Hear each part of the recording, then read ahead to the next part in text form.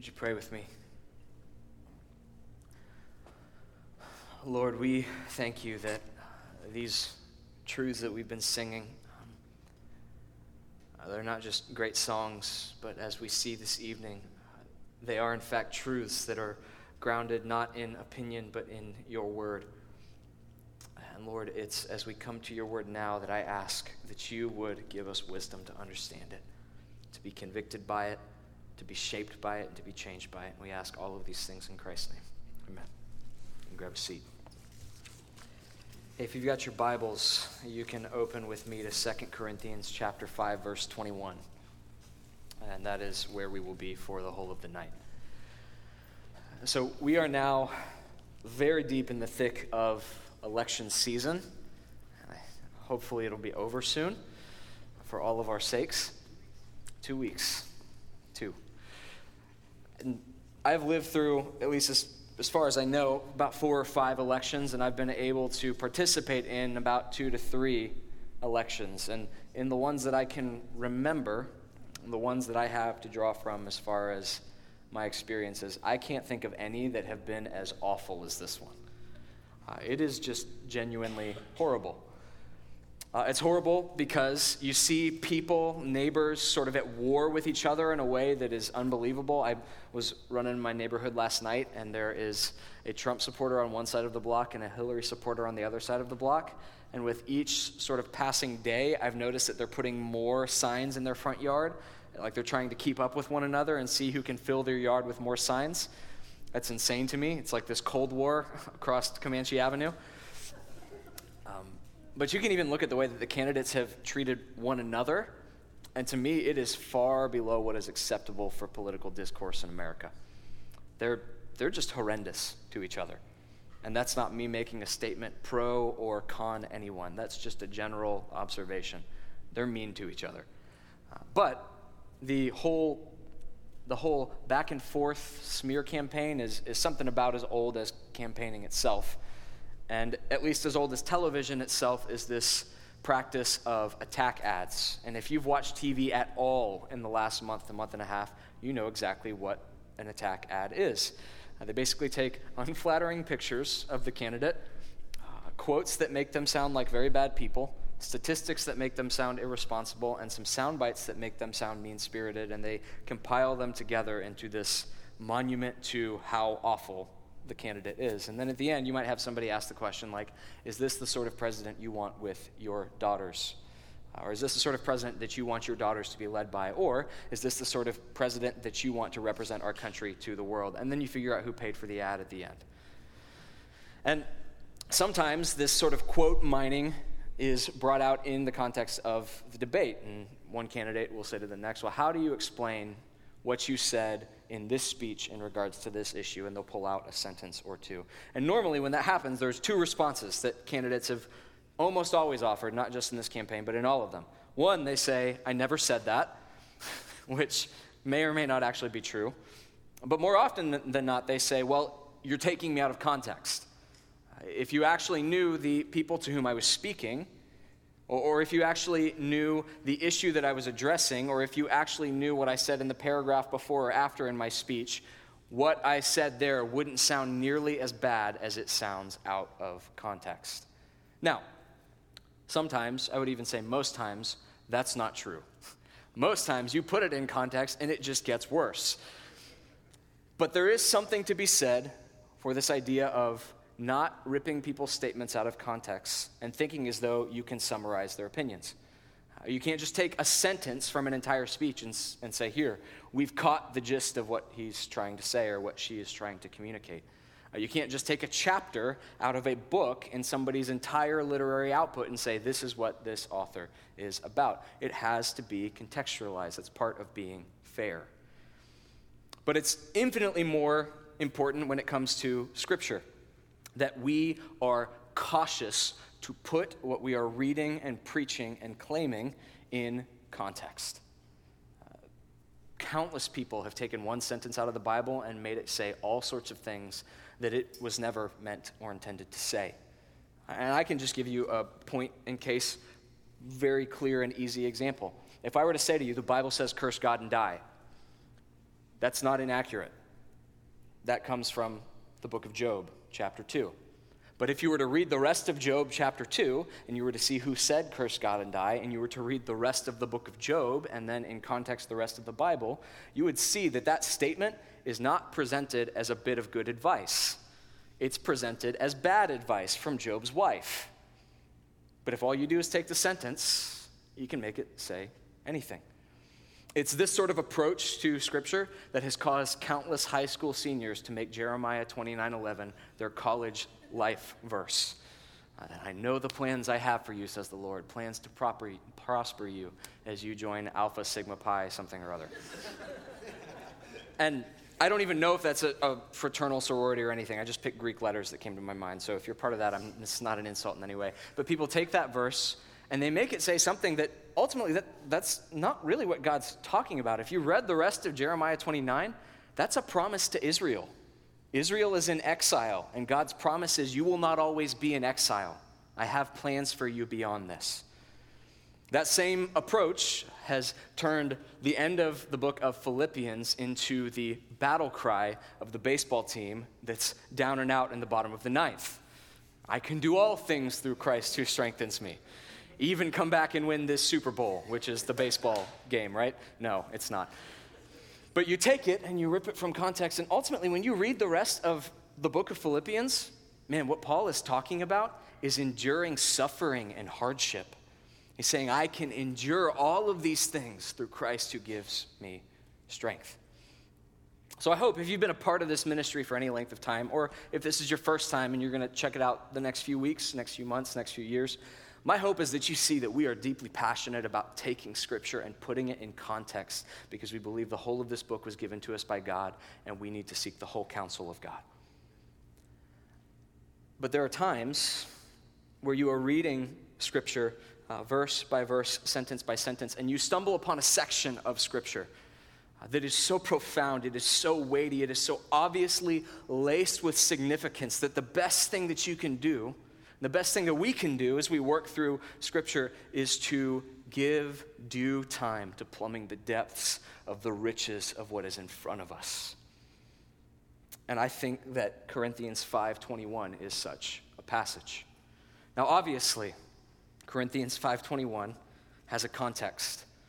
We have worked through that context. We've spent about 3 or 4 weeks in this chapter. Paul's been talking about this idea of reconciliation. Within the framework of the Bible, reconciliation is where two parties that are at odds with one another are brought back together into friendship or to unity or to affection. They're not opposed to one another anymore. They have been reconciled. And Paul is talking about the fact that humanity has rebelled against God, set itself against God, and he is pleading with people that they would be reconciled to God, that war that exists between man and God would be brought to an end, that friendship that was found before the fall would be restored. And so he ended last week by saying, we appeal and we implore you on behalf of Christ, be reconciled to God. And in verse 21, he answers the question, how? How is it that we can be reconciled to God? How is it that we can experience this salvation? How is it that God has made things okay between us? Because it's not as though God can just say, yeah, let's pretend like all that sin never happened, because then he's not just anymore, because he hasn't executed justice. So how is it that we can be reconciled to God? God remains just, and our sins can receive justice. And so that is the context of Corinthians 5:21. But you'll notice in 5:21 that it sort of just strikes like lightning into the text. And even if we had no context at all, if the rest of chapter 5 were gone, it would still stand by and large on its own. And so this has led a lot of people, a lot of scholars to say that this might actually be something that Paul is quoting from an earlier source. This is an early creed, or this is an early hymn that the church sang, even possibly from before when Paul knew Christ. Which would mean that this goes back even to the time of the apostles, that the Christians, from the minute that Jesus was raised and ascended, began to pass this on. And so they either read it together or they sang it together. Later tonight, we're going to sing an aspect of this text together, but for now, can we read it? Would you stand with me? And I'm going to ask you to read out loud with me 2 Corinthians chapter 5, verse 21. It should be on the screen behind me. So read along with me. For our sake, he made him to be sin who knew no sin, so that in him we might become the righteousness of God. This is the word of the Lord. You can be seated. Thank you. So the text for the evening begins with 3 words. For our sake. They're important. They're absolutely vital. They are entirely central to what Paul is saying here. But I think it's important that we figure out first what happened, and then we consider, wow, this happened for our sake. So, for a moment, could we jump 3 words into the passage? So, 2 Corinthians chapter 5, verse 21, word for. I've never divided it like that before. He made him to be sin who knew no sin. So, man, if you're reading this on the screen behind me, or not, or if you're reading it in the Bible in front of you or on your phone, you're going to notice in this passage, there's a lot of he's and hims. And in order to grasp the depths of this passage, because ultimately, one scholar has summarized, I think, perfectly, that in this passage, we find the very heart of the gospel. We find the heart of salvation, what it is to be saved and how it is that God has saved. If we were to grasp this and what salvation is, you have to ask the question, who were the he's and what did they do? So, the first he is word for. He made him to be sin. Very simply, that he is God the Father. Paul has been talking about the work of God the Father throughout the whole of the chapter. That the Father made him to be sin who knew no sin. And the way that I see it in this room, there's probably a whole lot of different sorts of people, but there's at least 2 categories of people in here. I would venture to say that there's a few of you in here who would not consider yourselves to be Christians. And maybe you haven't even grown up in the church, and so you have no framework within which to sort of interpret or understand this. And I would venture to say that if you've grown up outside of the church, then you've probably heard a lot of what culture has said about what Christians believe about God. Some of it's right, a lot of it's wrong. But culturally, if you were to just sort of imbibe what the world is saying about what Christians believe, you probably think that we think God is very angry, that he is very wrathful, that he is just waiting to drop people into the frying pan and cook them into oblivion, that he's overbearing, that he's domineering, that he is furious and ready to crush people. Now, I don't want to misrepresent God. I fully believe that God is just, and that as a just God, he does in fact judge and punish. So don't mishear me in this. But if this passage is about salvation, I want you to look here at what it says about who took the first step in salvation. What happened for our sake? He, the Father, acts on our behalf. He makes him to be sin who knew no sin, so that in him we might become the righteousness of God.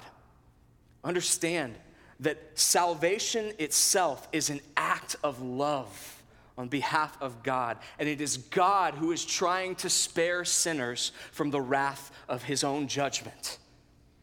And so I believe God is just, and I believe God judges and punishes sin, but I believe fully with all of my heart that he is deeply loving, and he demonstrates it, and that he made him who knew no sin to be sin. That he takes the first steps, not us. That it's he who does the work of saving us. He does not expect us to do the work, to stack our deeds up so that we might reach him. It is he who takes that step. So that he is God the Father, but who is the him? I don't even know if that's a proper sentence. Who is the him? So we're told that he made him to be sin who knew no sin. Well, the him, pretty clearly from the previous section of Scripture, is Christ. The Father has made Christ to be sin who knew no sin. And from this passage, you really learn 2 very crucial, very central things about who Jesus is, the nature of his mission, the nature of salvation. One of the things that we see in this text is first that Christ knew no sin. Now, remember what I said earlier, that this is probably actually earlier than Paul. This is a song that the church would sing when they gathered for worship. This is a creed that they would recite together. And if it is in fact earlier than Paul, then it very likely goes back to the very people who walked with Jesus. It goes back to the people who knew him, who saw him minister, who spent time with him, who walked the dusty roads of the Middle East with him. And just consider for a moment the sort of person it would take to convince you that they were in fact sinless, that they knew no sin. The sort of relationship that you would have, the sort of things a person would have to do, the sort of life that someone would have to lead that would convince you that they were in fact sinless. Because I'm just going to be honest with you, by the time you get to the end of the Harry Potter series, not even Dumbledore is out unscathed. And Dumbledore is like the greatest father figure in literary history. So what sort of a person would you walk with? And some of these disciples walked with him for 3 years. And not just like in separate tents. They were sleeping around the same campfires, sharing the same meal, reaching the same crowds. What sort of a person convinces you of that? That he is utterly without sin. He knew no sin. Now, to the Christian in this room, you perhaps hear that, and there's maybe a bell that goes off, a theological bell, if you will. It's probably a good bell to go off if, in fact, it has been installed in your intellectual framework. Basically, the reality is this, that I think what Scripture teaches is not that we are sinners because we sin, but instead we sin because we are sinners. Do you understand the difference here? That at the foundation of our very being is sin. And the outworking of that is that we do bad things. It's not that we are bad people because we do bad things. It's that we do bad things because we are bad people.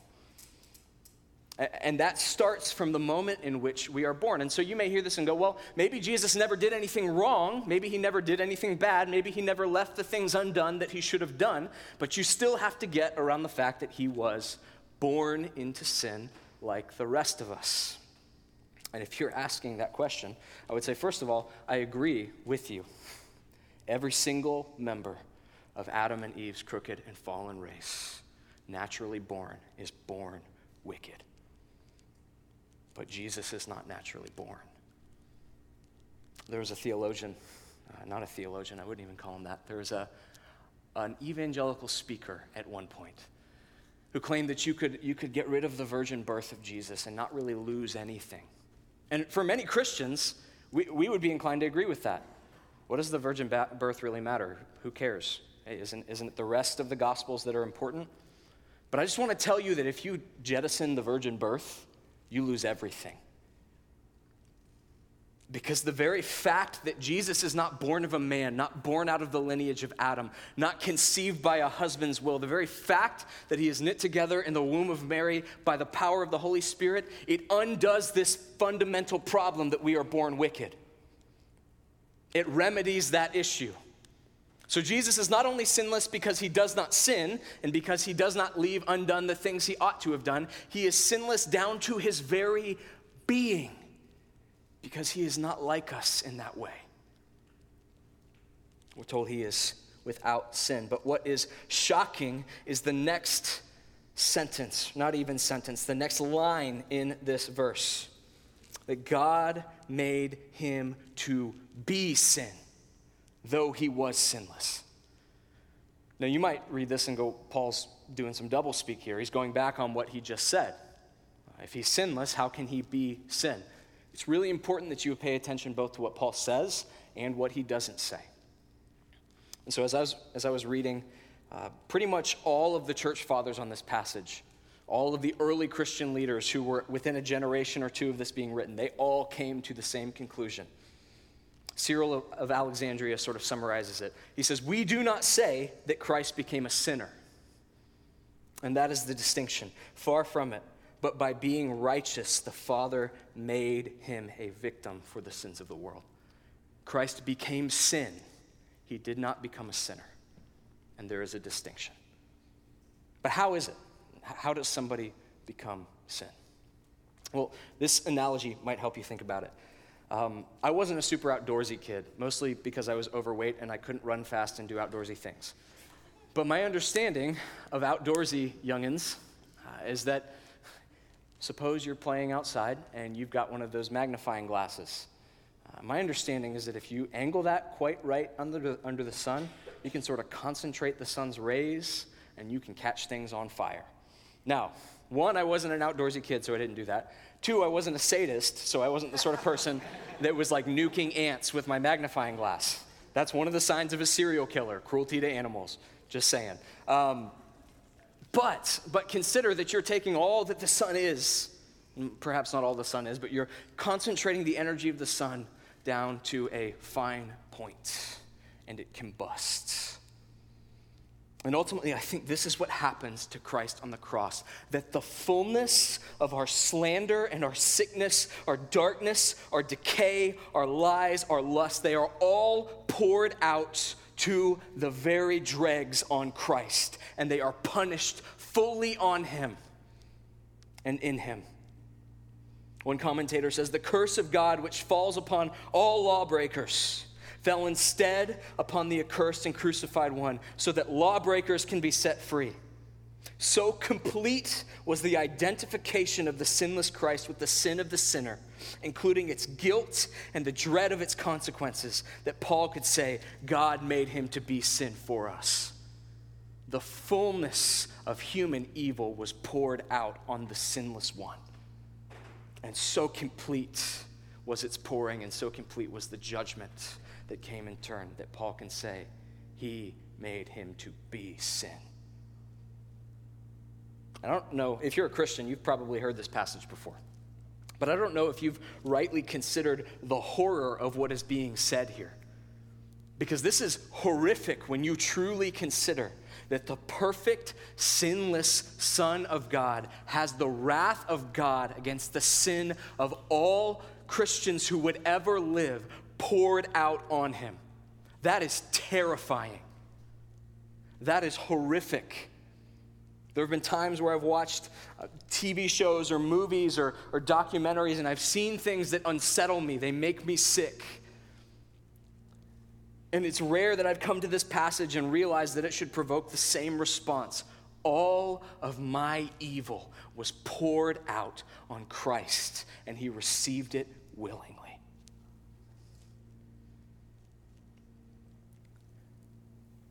I think this speaks to 2 things that are really, really, really important. One, it speaks to the depth of our sin. Jesus prays in the garden, if it is possible, let this cup pass from me. And the Father answers in resounding silence, as if to say, there is no other way.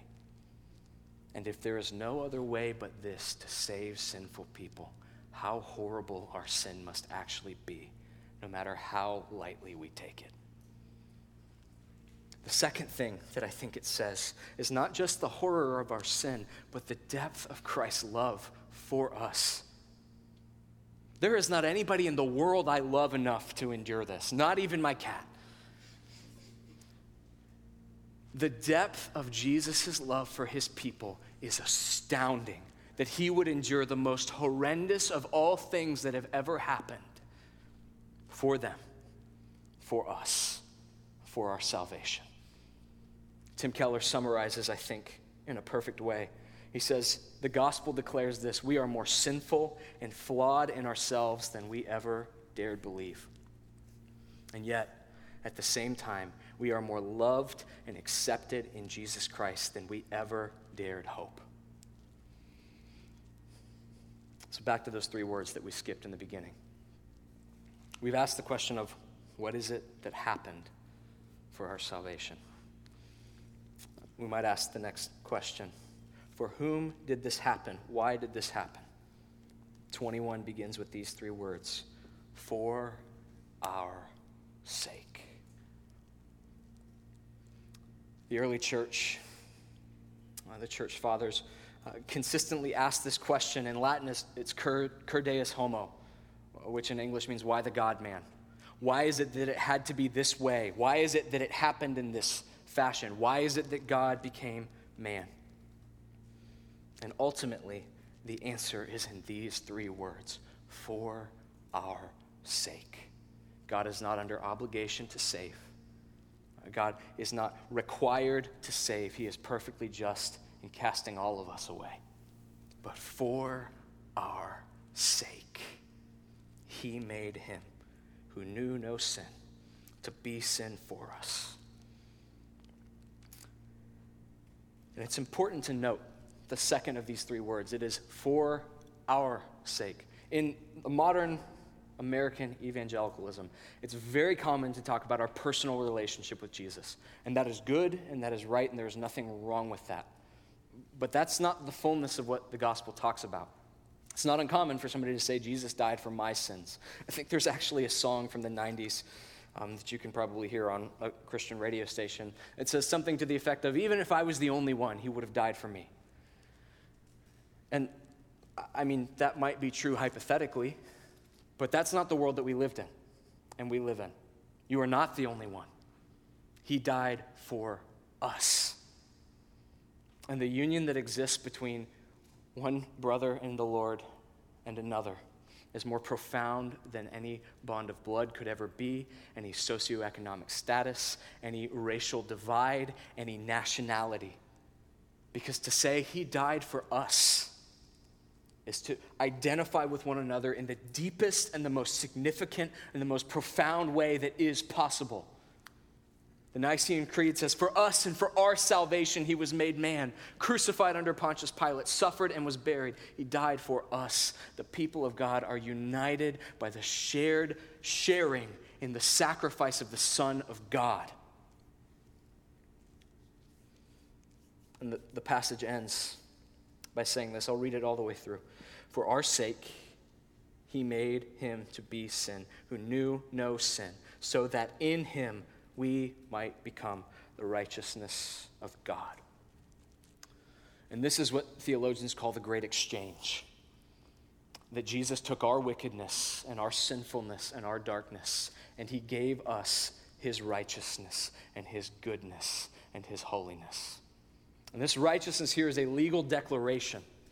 It's the sort of thing that would have been declared in a court of law, not guilty. How can God be a just judge and declare us non-guilty? Because he has punished the sin in Christ. And so he is both just and he is the justifier. There is a short story that was published in the 80s by a man named Walter Wangerin Jr. called The Rag Man. And in this story, he describes somebody who comes to a city at the dawn of a Friday morning. And I just want to read some excerpts for you. The man comes into the city before dawn one Friday morning, and he says, I noticed a young man, handsome and strong, walking the alleys of our city. He was pulling an old cart filled with clothes, both bright and new. He was calling in a clear tenor voice, rags.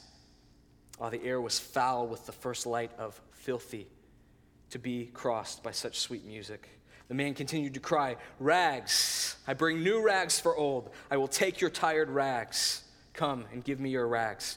And so the narrator of the story begins to follow this man as he walks through the city. And soon the rag man sees a woman sitting on her back porch. She is sobbing into her handkerchief, sighing and shedding 1,000 tears. And the rag man says to her, give me your rag, and I will give you another. And as the narrator continues to look on at this event, he says that the rag man began to pull his cart after the exchange had been made. And the rag man did a strange thing. He put her stained handkerchief to his own face, and then he began to weep and to sob as grievously as she had done. His shoulders were shaking. The narrator continues to follow this man through the city as he continues to cry out, new rags for old. And he comes to another girl. A girl whose head is wrapped in a bandage, whose eyes are empty, and the bandage is blood-soaked. The ragman takes her bandage, gives her a new head covering, and he puts the bandage on himself, and the narrator says, I gasped at what I saw, for with that bandage went the wound. Against his brow it ran darker and more substantial in blood, but the blood was his own. The ragman continues on. The narrator continues to follow him. And after that, he found a drunk lying unconscious beneath an army blanket. An old man, hunched, wizened, and sick, and the ragman took the blanket. And he continued to walk outside the city, and the narrator says, now I had to run to keep up with the ragman. He was weeping uncontrollably and bleeding freely at the forehead, pulling his cart with one arm, stumbling with drunkenness, falling again and again, exhausted, old, and sick. Yet he went with a terrible speed out to the city dump, and it came to this. that little old rag man came to the landfill. He came to the garbage pits. And the narrator says he waited to help him in what he did, but he hung to the back hiding. The rag man climbed the hill, and with tormented labor, he cleared a space on that hill, and he sighed, and he laid down. The pillow under his head, the handkerchief that he had taken from the girl who was bleeding, and a jacket. He covered his bones with an army blanket, and he died.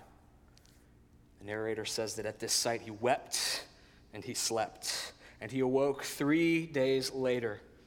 By violence, he saw a light pure, hard, and demanding. It slammed against his sour face. He looked and he saw the greatest wonder of all. It was the rag man, folding the blanket most carefully, a scar on his forehead but alive. And besides all that, he was healthy. There was no sign of sorrow or age, and all the rags he had gathered shined for cleanliness.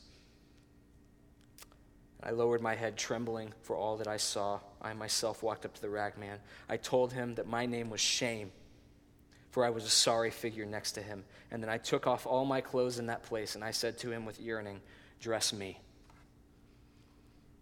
What an incredible picture of 2 Corinthians 5. Perhaps the best way to end our time in this text is with the words of the prophet Isaiah that he spoke several hundred years before the death of Christ. Surely he has borne our griefs. He has carried our sorrows. Yet we esteemed him stricken, smitten, afflicted by God. He was pierced for our transgressions. He was crushed for our iniquities. Upon him was the chastisement that brought us peace. With his wounds we are healed. For our sake, he made him to be sin who knew no sin, so that in him we might be the righteousness of God. We're going to sing these words together in a song that you may or may not be familiar with, but I ask that you would ponder these words and sing them nonetheless. But first, would you stand with me and let's pray together.